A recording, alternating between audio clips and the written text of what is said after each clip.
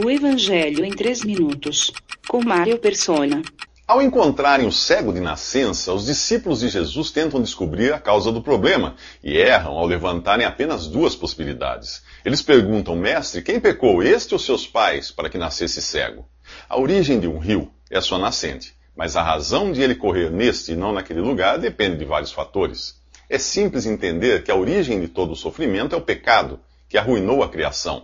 Mas não é tão simples assim descobrir por que um sofre e outro não.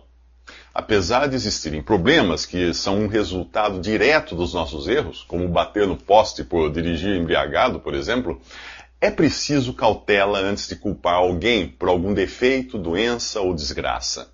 Ao encontrarmos uma pessoa que sofre, costumamos agir como os 3 amigos que visitaram Jó em sua tribulação. Eles estavam indo até muito bem, até decidirem abrir a boca. A interpretação que os 3 amigos dão para a desgraça de Jó, no livro de mesmo nome, não representa a sabedoria de Deus, e sim a sabedoria humana. Em 1 Coríntios diz que o mundo não conheceu a Deus pela sabedoria humana, portanto, o método usado por Elifaz, Bildade e Sofar, os amigos de Jó, não serve para discernir a razão do sofrimento de alguém. Elifaz fala da experiência própria e individual. Ele diz assim no capítulo 4 do livro de Jó, conforme tenho visto. Bildade, o outro amigo, apela para a tradição.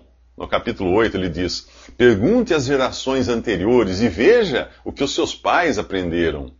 No capítulo 11 é a vez de Sofar apresentar o seu argumento religioso e legalista. Segundo ele, se Jó se consagrar ou consagrar seu coração a Deus e parar de pecar, tudo irá bem.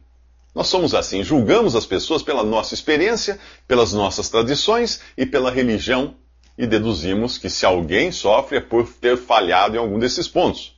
É claro que esse tipo de julgamento também nos faz sentir superiores à pessoa que sofre. E a minha mensagem para essa pessoa acabará sendo, seja como eu, e você não irá sofrer. Mas, parafraseando José no livro de Gênesis, estaria eu no lugar de Deus?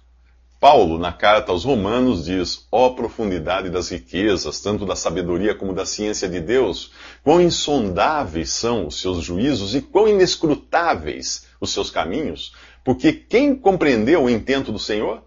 Pois é, nem eu nem você somos capazes de entender os motivos e razões de Deus. O melhor é não sairmos por aí dando o nosso veredito para a razão do sofrimento de cada um.